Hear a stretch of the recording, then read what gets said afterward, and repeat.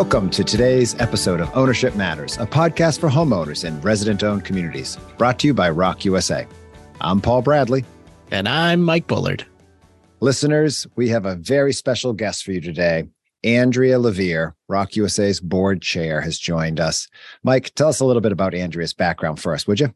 Happy to. Andrea Levere is executive fellow at the Yale School of Management. In this role, Andrea wrote the blueprint for enterprise capital. She's working with several foundations and the Federal Reserve Banks of New York and San Francisco to advance the practice of enterprise capital, an approach that aims to scale nonprofits through a new approach to philanthropy. She is President Emerita of Prosperity Now, an organization that designs and operates major national initiatives serving low-income people by building assets and savings. She stepped down in August 2019 after spending 15 years as president and 27 years with the organization. In 2013, President Obama appointed Andrea to the National Cooperative Bank's Board of Directors, and she has recently been appointed as board chair of their new CDFI, Rochdale Capital. She's also the founding and current board chair of ROC USA. Andrea has also served on the FDIC's Committee on Economic Inclusion, Morgan Stanley's Community Development Advisory Board, Capital One's Community Advisory Council, as well as the chair of the board of directors of the Ms. Foundation for Women. She holds a bachelor's degree from Brown University and an MBA from Yale University. Andrea, it is wonderful to have you join us on Ownership Matters. Thank you so much for joining us. My pleasure.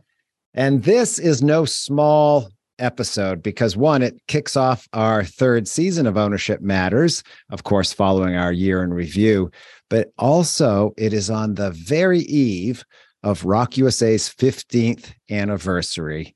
To our viewers, you've heard her bio, but you all know now that Andrea Levere has been the board chair at ROC USA for 15 years, really ushering us into existence and, what we are today after 15 years. So thank you for all of that, Andrea.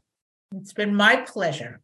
We're going to kick off here today by going all the way back before ROC USA was even an idea to when you and I first met each other over 20 years ago. Amazing. It was a time you were the vice president at the Corporation for Enterprise Development, CFED, as it was affectionately known, and what today is now Prosperity Now. And you were leading a small grant program when you and I first met. And I think that was all the way back in 2001. So can you tell our listeners what you recall from that first application about manufactured housing? Absolutely. The program we were running was called the Local Capital Markets Investment Fund. And our goal was to really help fund innovators on the ground, which has been a theme that has continued my whole career, who are creating new ways of supporting low-income individuals and homeowners to build wealth. So we looked for innovative approaches to long-term problems, and suddenly we got a proposal from Paul Bradley at the New Hampshire Community Loan Fund, who had this quite interesting idea to create a mortgage product to serve the owners of manufactured homes in resident-owned communities in New Hampshire, where they were one of the only states that authorized mortgages in these communities. And it was quite a modest proposal, but we already knew about the loan fund and had great respect for it. We had heard about the groundbreaking work it was doing in the conversion of manufactured housing communities to resident-owned communities, and we decided to invest. And that's how we met. I remember one of our phone calls, by the way, and my daughter Jane was about to be born just before that, and I think I actually postponed a call because of Jane coming along just at that time. I remember that you were a day or two late in submitting the final proposal, and you said, "You've got to excuse me, my daughter was just born," and I said, "That's the best excuse I could imagine." I've been a day or two late for everything since, and I keep putting it back on Jane's shoulders. So that's great. That's the way to do it. So, Andrea, how did an investment in financing manufactured housing in resident-owned communities fit into CFED's mission and strategy? Was this your first foray into manufactured housing, and how did it make sense to you at the time? At this point, which was in 2001, we were in the process of really building out the asset building field in the entire country. And what we were doing is we were raising up the fact that wealth creation was as important as income in addressing poverty. And in fact, was probably the more enduring strategy. And we felt a very neglected strategy. So the decade before, we had advanced a national demonstration to scale individual development accounts or match savings accounts called the American Dream Demonstration. And there were 3 eligible uses of those accounts. One was for homeownership, a second was for business development, and a third was for education. And in one of those magical moments, in 1998, we passed legislation for a national program of individual development accounts, even before we finished our demonstration. It was one of those things that almost never happened in real life. So we already understood the power of home ownership as an asset building or wealth creation strategy. And we had no programs of our own that, besides match savings, were focused on advancing home ownership. So it was really in this context that the work around manufactured housing and resident-owned communities made so much sense for this. The other key issue about manufactured housing, which we learned very quickly, is that it was the most affordable of all the housing development strategies in the country. No, very true. I mean, still manufactured housing in communities falls in that gap between rental and home ownership, and very few programs address that. We'll be talking a lot more about that in 2023 because the price initiative, the new federal legislation, really was motivated in part because people recognize there's a gap between traditional affordable housing programs and this emerging sector of really vital affordable housing homes in manufactured housing communities. So this is a great setup for that, Andrea. And that really is, for our listeners, a great introduction to asset building strategies in the United States. And Andrea has been one of the leaders in that field for a long time. Not outing you or anything, Andrea, but you have been. You had become president of Prosperity Now not long after that wise investment in manufactured housing. And then a fellow came about, George McCarthy at the Ford Foundation. And not surprisingly, Prosperity Now was a part of the conversation and work he was doing to investigate the manufactured housing sector, as the New Hampshire Community Loan Fund was in New Hampshire. So take us back, early 2000s, after your first investment, then Prosperity Now sort of jumped in with both feet. Talk about that happened. Yeah.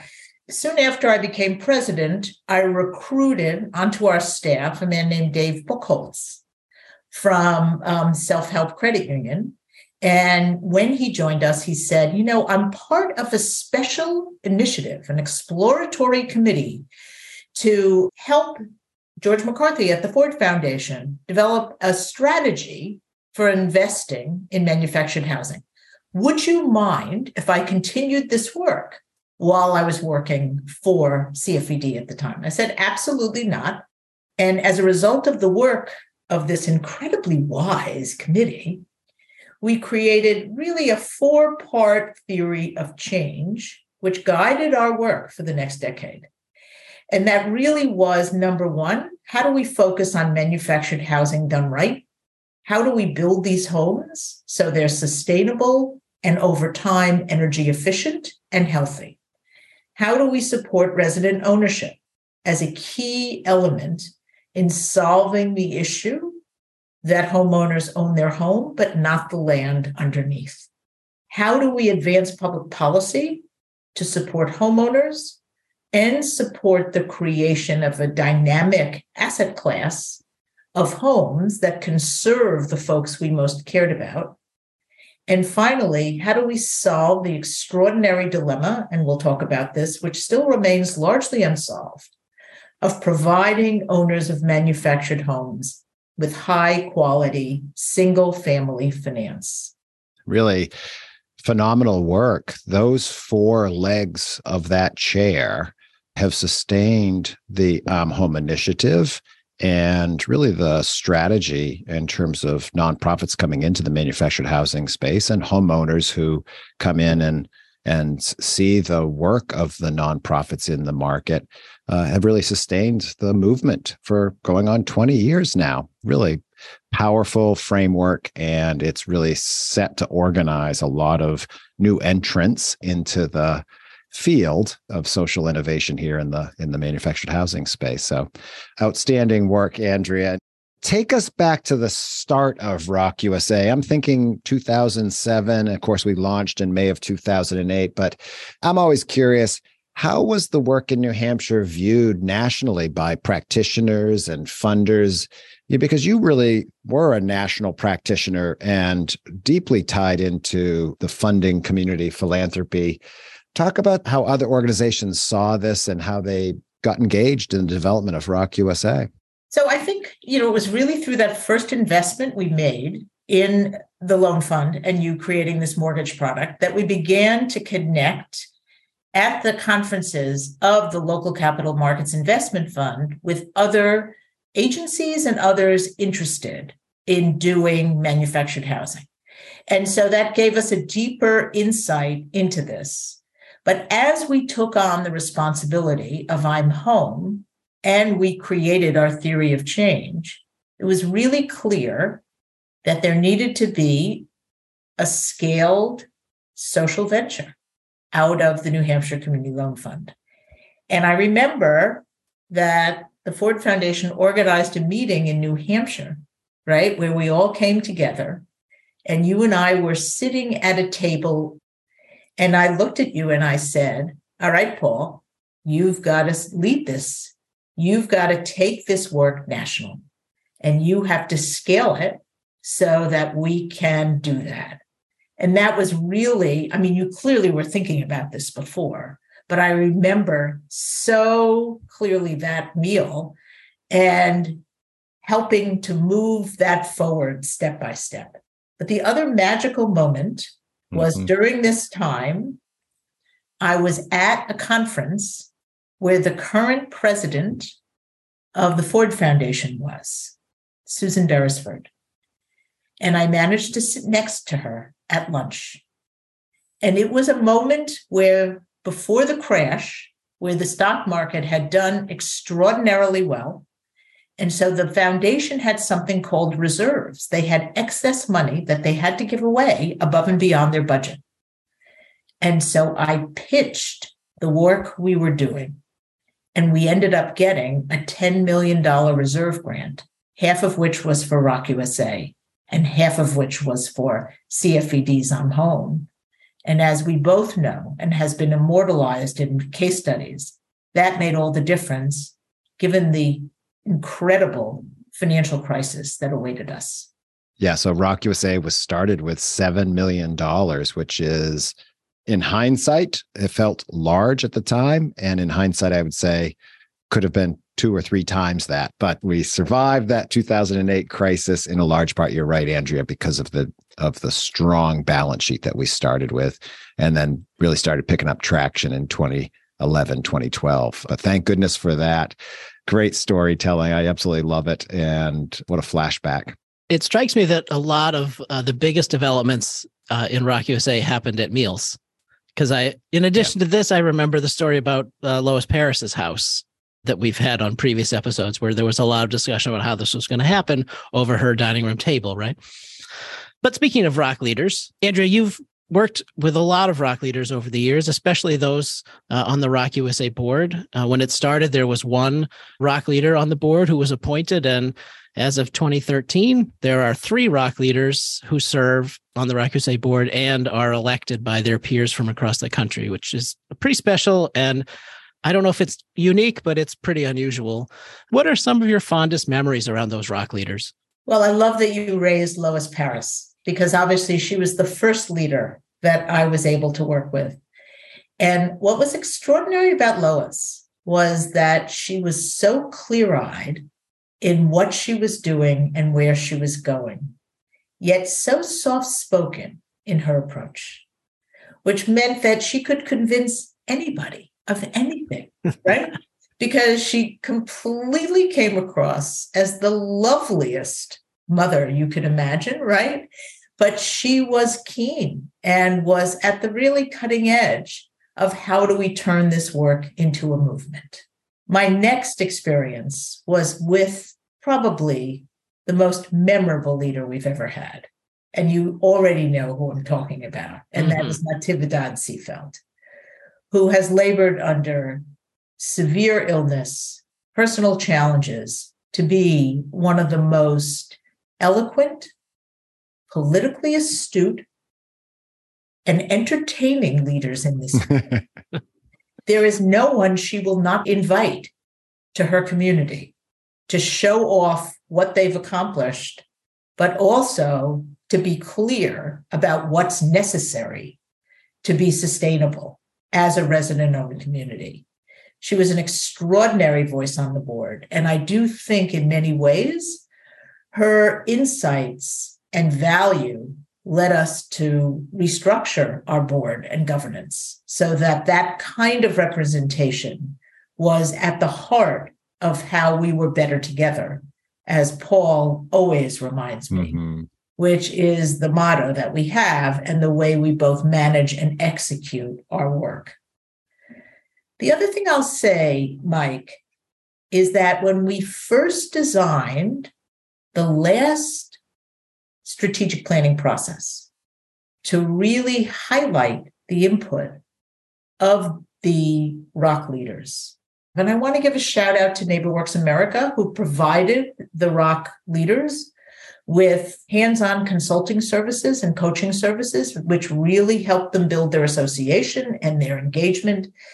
But the eloquence and the insights and the values that these leaders brought to our strategic plan was really a profound experience in terms of how we grew this organization and laid the foundation for where we are today, which I think many of us could not imagine 7 years ago. And that process continued this year. Obviously, COVID-related events changed that to some degree. But it still has been an earmark of how we operate and the insights that drive our work.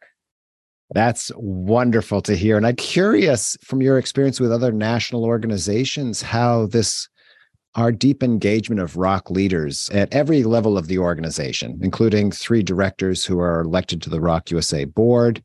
How does that compare with other national organizations you work with? Because you have such a wide resume in the community development field. Yeah, and I think is there another organization that does it exactly like ROC USA that I know? I can't think of one. Are there other organizations that do something in a similar spirit, even though not in the exact same way? Yes. When I led Prosperity Now, we had a phrase, nothing about us without us. And so as we designed programs or products to build financial capability or build savings, we always worked at the community level to help design those products because we didn't know what really mattered. So I think it's an interesting question based on the business model of different nonprofits of how they either do engage with their communities that they serve or don't. But at the same time, the way we have is quite different than what I've seen before. Well, we hear it all the time now in community development, community engagement, community-driven change. I'm really proud of our ROC leaders who really over the 40 years of resident ownership have been stepping up, not just in their communities, but certainly with local government and for a long time at the state level. And now we actually have ROC leaders that are stepping up at a national or federal level, which is really pretty inspiring. And we're going to talk more about that upcoming here. So I'll leave that there. Well, I wanted to take back to having you talk a little bit about ROC USA, and because of your personal and long volunteer commitment to this organization. And I should point out to our listeners, Andrea volunteers her time as ROC USA's board chair and does so with amazing dedication and has for a long, long time. Andrea, what's your proudest accomplishment here at ROC USA? So I'll say I don't just have one. As everybody who worked for me knows, I always think in threes. So I'm going to give you three. So one I've already said was really to help secure the initial $10 million that launched ROC USA and I'm Home from the Ford Foundation. So that was absolutely one.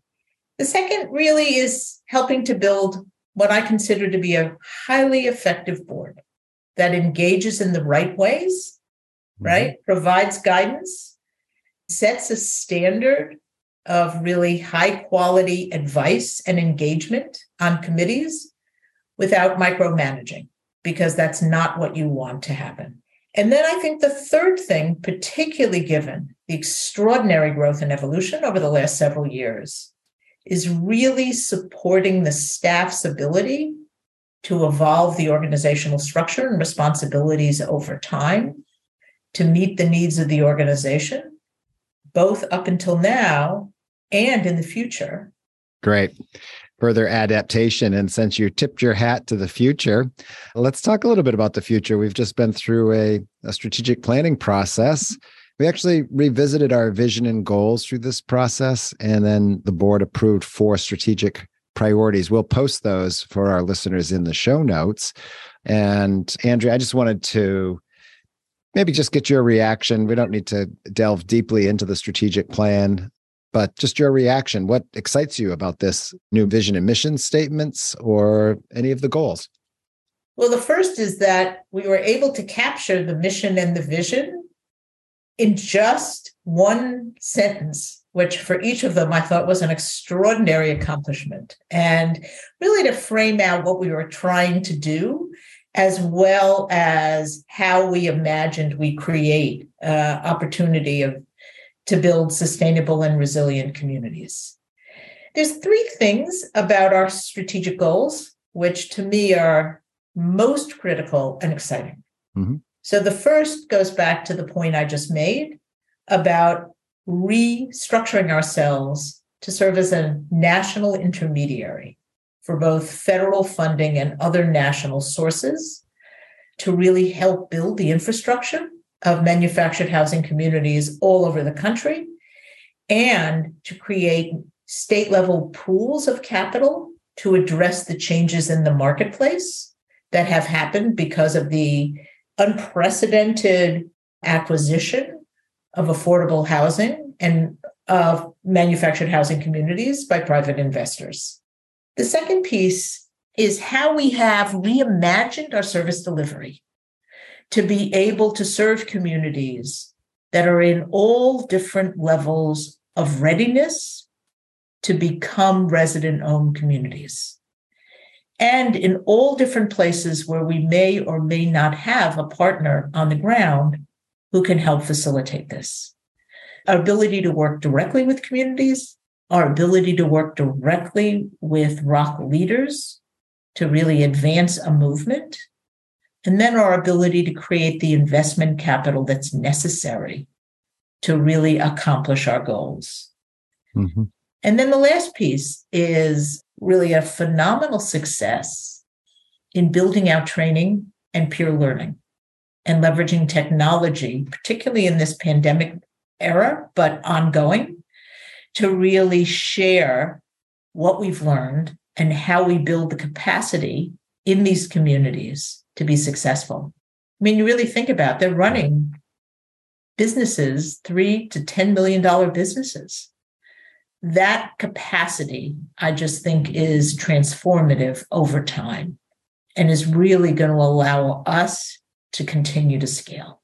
Yeah, I think that's exactly right. Andrea, you'll see at the next board meeting, our training and continuous learning team, our online training platform, Rocket, has just released ROC 100, which is co-op leader level online training for basics. The first topic being parliamentary procedure. I just love it. And finally, like a song. 2 years in the making. You know, people think this stuff comes easily, but it's capacity, its resources, and then its personnel and learning management system and building the basics. And here we're finally there. Andrea, where do you see the big opportunities for ROCs and ROC USA going forward? Well, I think one of the issues that we focused on in great depth at our strategic planning convening is really environmental sustainability. We need to be on the cutting edge of helping to support the manufacturing of more efficient homes, being able to achieve energy cost savings for our homeowners, and identifying all the technologies, solar technologies, other technologies that can help us bring the full benefits of these to our homeowners and make sure that we are doing the best we can to support the sustainability of these communities. So that's number one. And the other piece is really bringing forth and connecting diverse leaders in this movement. One of the issues I haven't mentioned, and I can't believe I haven't, is from the very beginning, we have been combating the stigma of manufactured housing, trailer parks, and those who live in them. And what we have learned over the last 15 years is that the population of homeowners is very diverse. It varies significantly by geography, but it's our responsibility to really work together with different communities, whether Latino communities, African American communities, or Indigenous communities, to ensure that we're providing the same level of resources to them and the opportunities for resident ownership that other communities have had. So we really want to raise up a diverse leadership within our network and ensure that their communities have all the benefits that they deserve. That's really well said, Andrea. And that's definitely looking down the road. Again, back to ROC 100, available in both English and Spanish on Rocket. I'm so excited about that. I can't contain myself. And absolutely, I think about environmental sustainability, community resiliency, energy efficiency as cost savings. Everything's gotten more expensive, and there's a real opportunity, as you said, in some of the federal legislation, but there's a real opportunity to lower energy cost. And let's take this opportunity to nail that, because people need the relief. It's just gotten very expensive and people are holding on. So let's do the work together. I remember when Stacey Epperson described one of the experiences of replacing an aging manufactured home with an energy efficient home. And the power provider was so worried about the dramatic drop in usage that he called Stacey up because he thought the owner of the home had died. And they went and she showed him what the impact of the energy efficient home was, usage and management of power. It's an incredible story. Similar story, I remember out of Massachusetts, a community that switched their street lighting from the old sodium lights to modern LEDs. And there was an investment up front to replace that hardware, but it was a matter of months until they had recouped the savings. And then it was all icing on the cake from there.